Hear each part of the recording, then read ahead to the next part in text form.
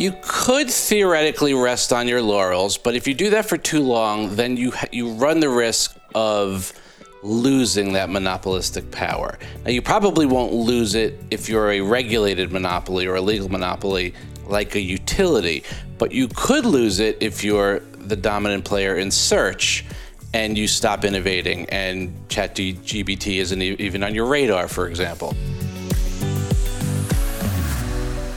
I'm Chris Hill, and that's Motley Fool's senior analyst, Ron Gross. There are strong companies, and then there are monopolies. Mary Long caught up with Ron Gross to talk about the fundamentals of investing in monopolies, why monopolies are legal, and a few of them that are currently trading at reasonable valuations.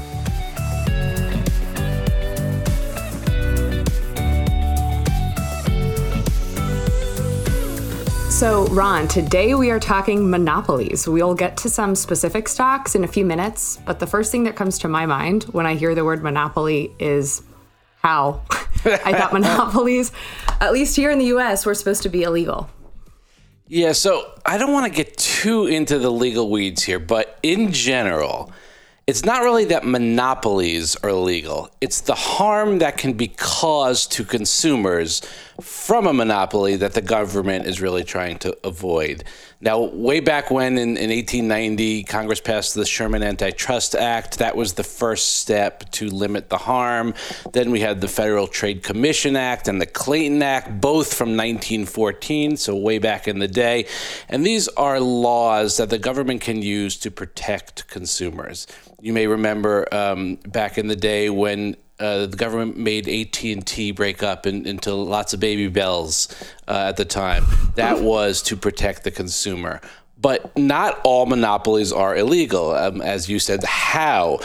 It's because sometimes the government actually allows a company to operate as a monopoly, and they're known appropriately as a legal monopoly. And that's where companies are permitted to offer a specific product or a service at a price that is regulated by the government. And they can be private companies, they can be regulated by the government, they can be government-run companies. The U.S. Postal Service is an example of a legal monopoly. The National Football League, Major League Baseball are legal monopolies that the government actually allows.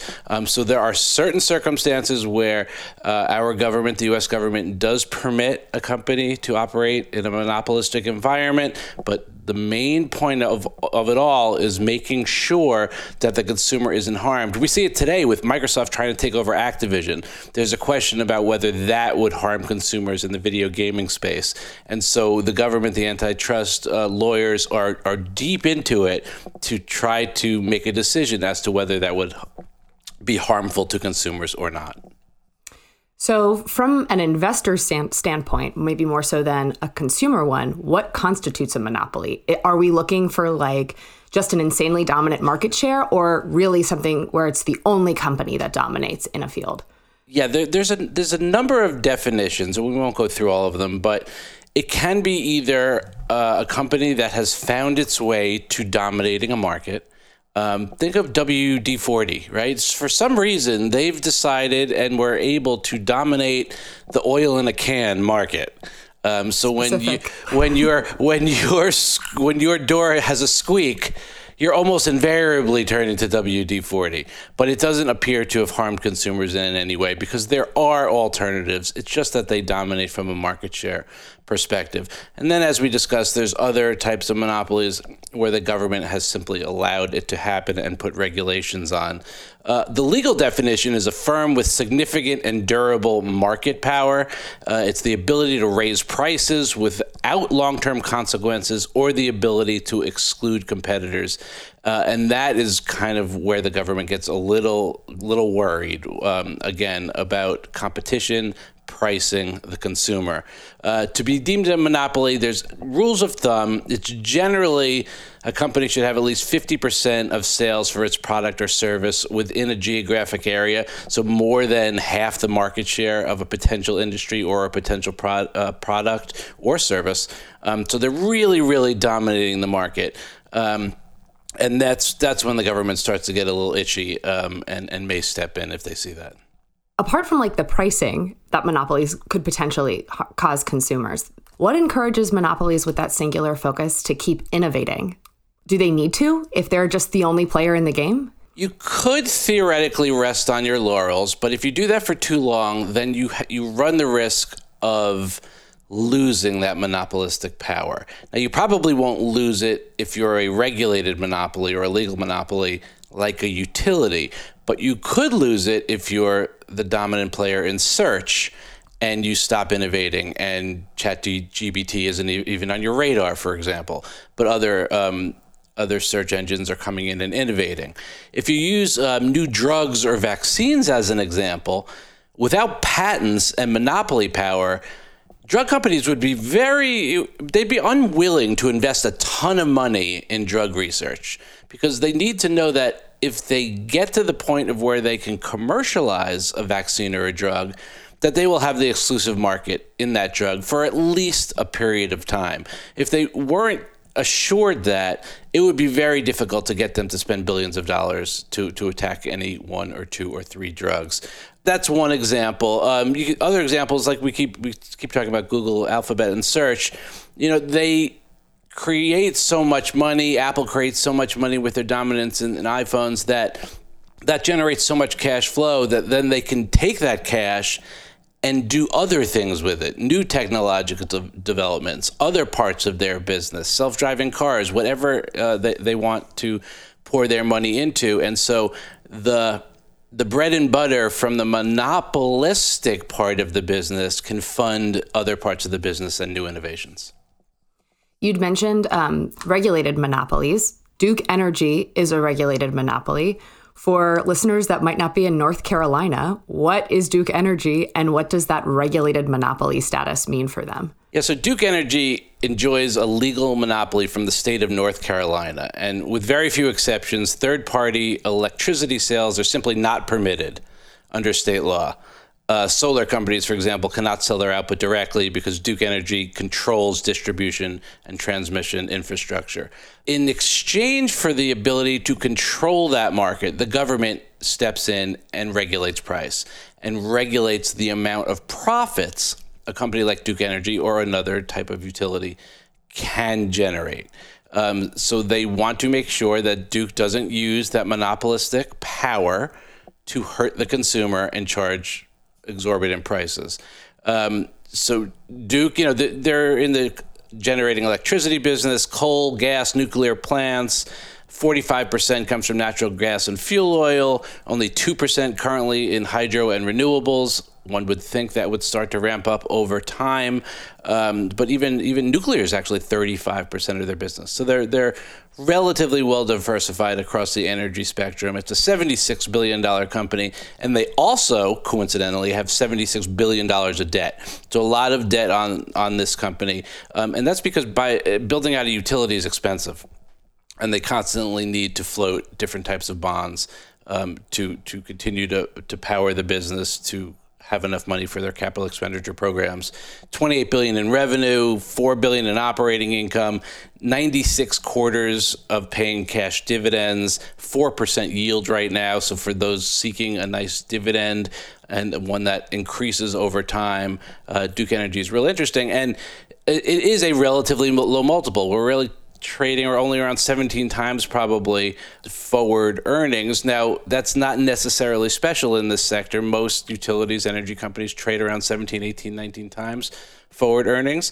So it is not unique in that regard, but it is a relatively low multiple when you compare it to other more growthier type investments. When we think about multiples, we think of like other energy companies in this space. What does competition look like for Duke?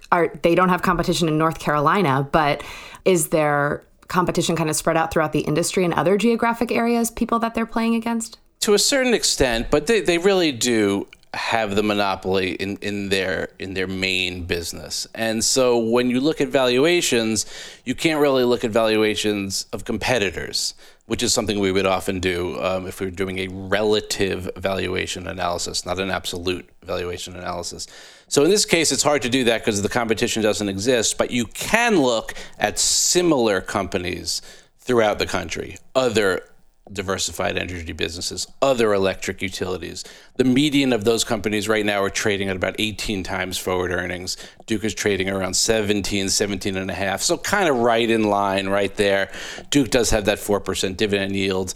Many electric utilities also have a nice dividend yield, not necessarily as high as 4%. That's one of the nicer yields I've seen. So yeah, it's not really the competition you look at, but it's similar companies. Because it's the only game in town, I would imagine it operates in a really highly regulated market. Does that kind of regulation change how we would evaluate it? It would, because it impacts the ability of the company to grow profits. They're not going to typically be able to grow profits the way a growth company would or a technology company would. There's a benefit to that in that they're somewhat more predictable because they're regulated. Price hikes are regulated. Growth is regulated. So you have a better idea when you look into the future what a company like Duke Energy could potentially earn 3-5 years down the road. Now, there's supply and demand characteristics, as with any company. The demand for energy would impact, ultimately, their profits that they are generating. So there is some variability there, but not nearly the variability of just a regular company that is producing products and services, deciding what price the market will bear, hoping supply and demand works out in their favor, and then growth will be whatever it will be. Duke's is much more regulated and therefore more easy to predict. Let's switch over to the other coast real quick and talk about Union Pacific, which is a railroad company, one of the largest in the U.S. Railroads don't strike me as cutting edge or as an industry with a lot of growth potential, whereas maybe you could make that argument with energy. Am I missing something? Is there something cool about this that I don't see? There is nothing cool about it, and our man behind the glass, Dan Boyd, loves it when I bring companies to the table that are really boring, and he loves to make fun of me. But you know what? Railroads are responsible for transporting 30% of the goods that we use each year. And that's a big business. May not be sexy, but it's a big business. And railroads exist in a really special environment, one where there's really never even the possibility of a new market entrant, at least not a new rail market entrant. It would cost an estimated $1 trillion to reproduce the Class 1 railroad networks that have been built over the last 150 years, and that's not even accounting for the cost of the land. So it is the barriers to entry of creating a new railroad company they're astronomically high. So you're in a protected industry, really, and there's not much competition that's going to creep in. There's other types of competition. There's ships and planes and other types, but in terms of moving the 30% of goods across the nation, railroads are the only game in town, and Union Pacific is certainly one of the biggest. It's North America's pretty much premier railroad, 32,000 miles of track. They operate in kind of a duopoly, so two companies across the U.S. West. It's Burlington Northern, Santa Fe, and Union Pacific, which kind of make up the monopolistic companies in that Northwest. Burlington Northern is owned by Berkshire Hathaway. But Union Pacific is a really nice company, 2.7% dividend yield. Again, most folks are probably looking at railroads for the dividend yield. But, you know, they've got $10 billion in operating income. They do have $35 billion of debt. Again, let's keep an eye on the balance sheet. But they've paid dividends on their common stock for 123 consecutive years. That's the kind of stability that certainly some more conservative or older investors really look for. So after 123 years of consistent dividends, I would imagine Union Pacific spends a lot of its cash flow on those dividends. At the same time, many railroad companies we've seen in the news, Union Pacific included, have run into talent and some safety issues. What's the story with UNP's capital allocation, and what do you think of their current strategy? Yeah, well, first of all, the industry in general has to clean up this barrage of safety issues that have really just popped up in a pretty big way of late. And that's primarily both for safety reasons and because we don't want the transportation of goods across our country consistently disrupted, but I think mostly for the safety. Let's be careful out there. In terms of capital allocation, They returned about $10 billion to investors last year, $7 billion through stock buybacks and about $3 billion through dividends. The dividends I'm fine with. The stock buybacks are always a little bit tricky because you want to make sure that they're purchasing stock, especially at that level, at prices that are attractive to the shareholders, and they're not just trying to kind of lower the earnings per share, boost the earnings. So I would have to dig in a little bit more to see if $7 billion is the right number. That seems perhaps like it's a little bit high. They may need to pull back on that and up their CapEx spending, especially to address some of these safety issues as we discussed. So it'll be interesting to see what they do. There is an activist investor in that stock who primarily is calling for the CEO to be replaced, and therefore all the things that flow from that, which is improving operating metrics and improving the business in general. So it'll be interesting to watch if they're successful as well. This is another relatively low multiple company trading at 17 times forward earnings, but again, not unique.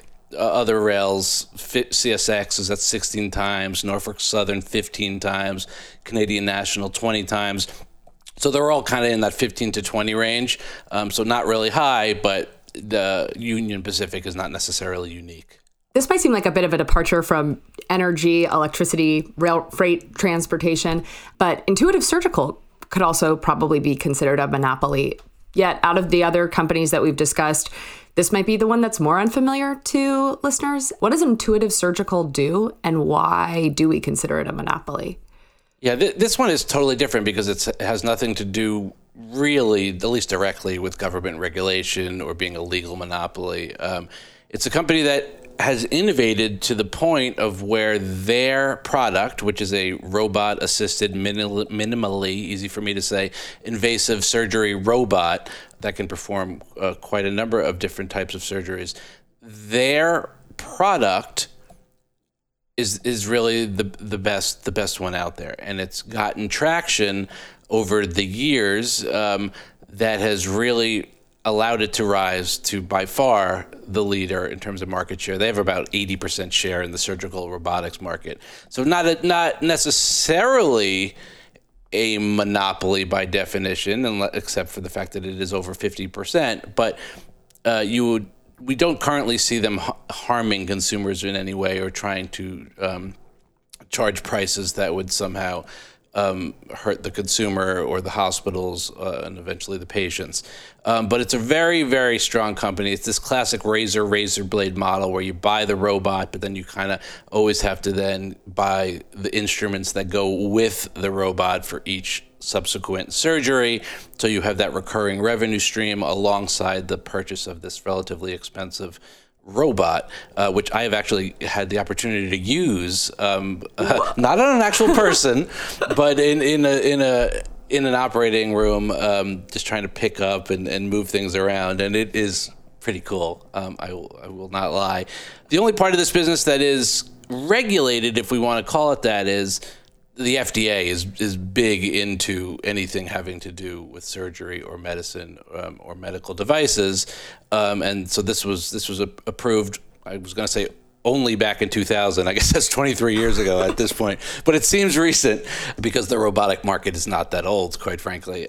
So they're doing great. The pandemic put a lot of elective surgeries on hold, and they've gone through a little bit of ups and downs there, but this company has crushed the market since its inception, crushed the market over the last 5 years.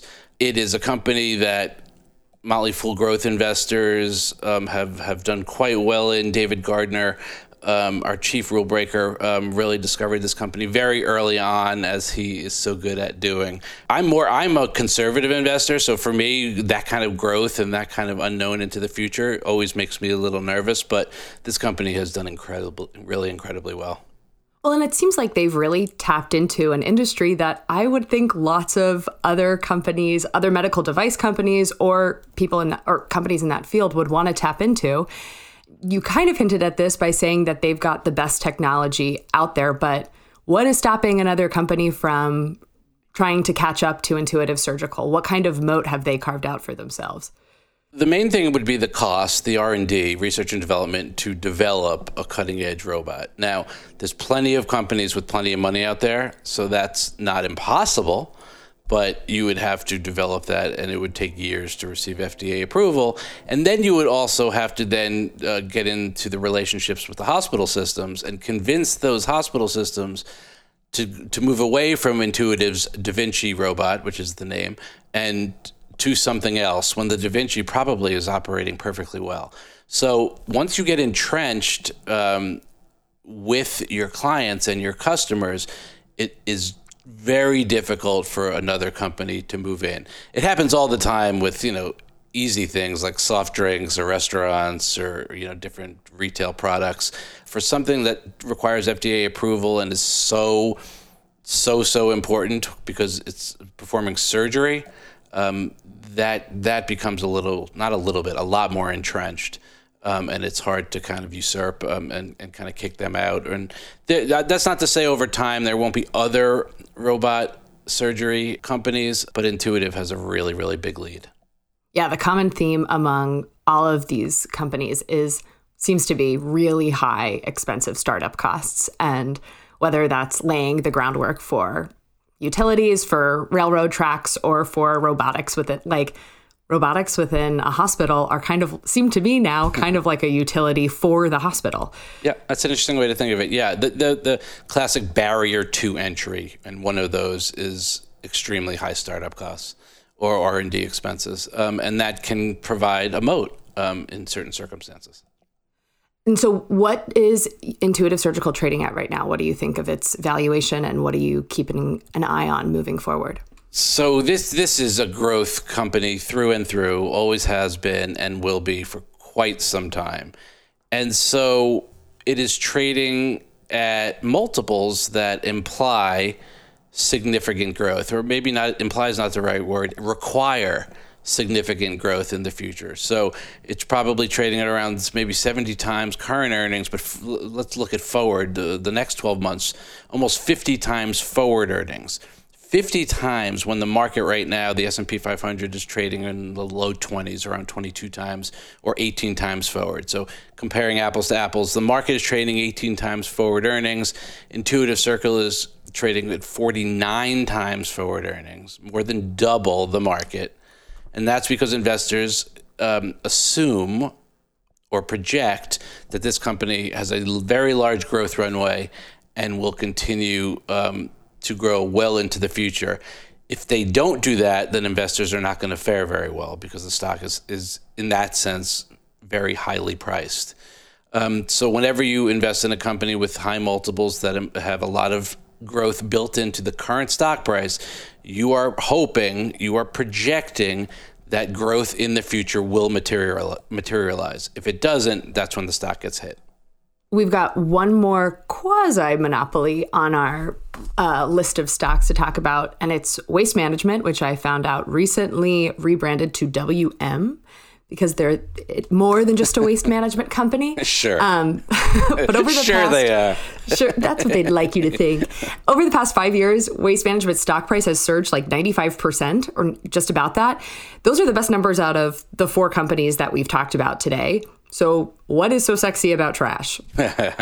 Well, garbage ain't going away anytime soon. Fair. And they are one of two or three only games in town, and that's because they control the landfills in the United States.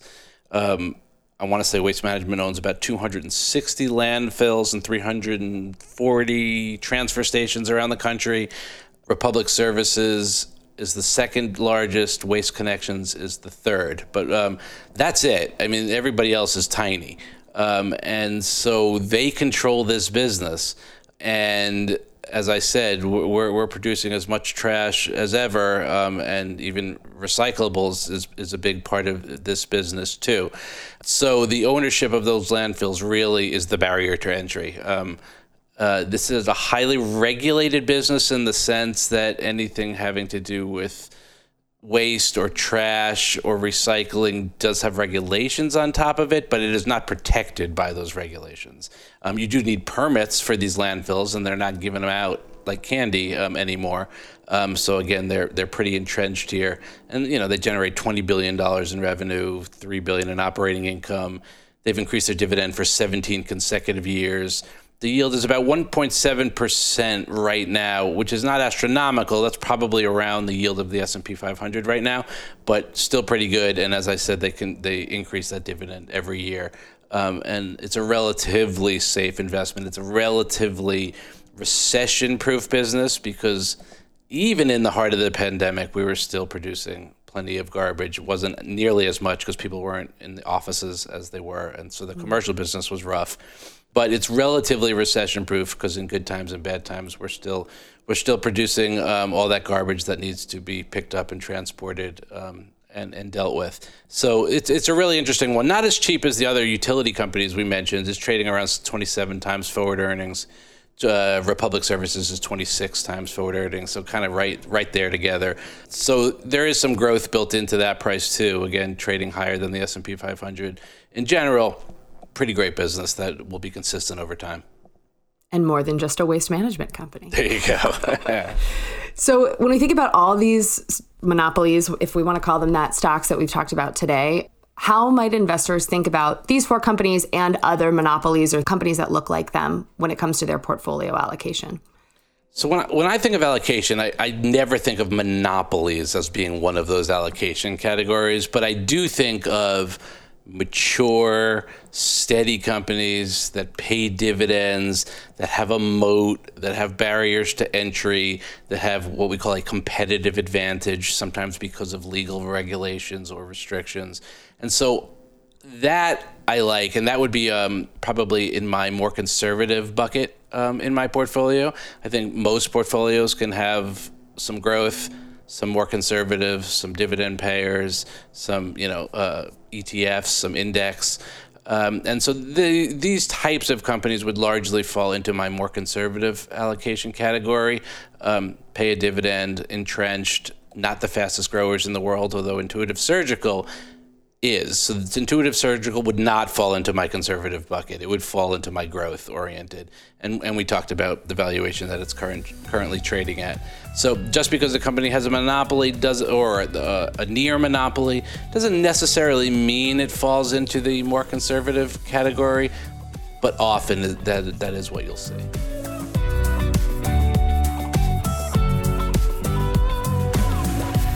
As always, people on the program may have interest in the stocks they talk about, and the Motley Fool may have formal recommendations for or against, so don't buy or sell stocks based solely on what you hear. I'm Chris Hill. Thanks for listening. We'll see you tomorrow.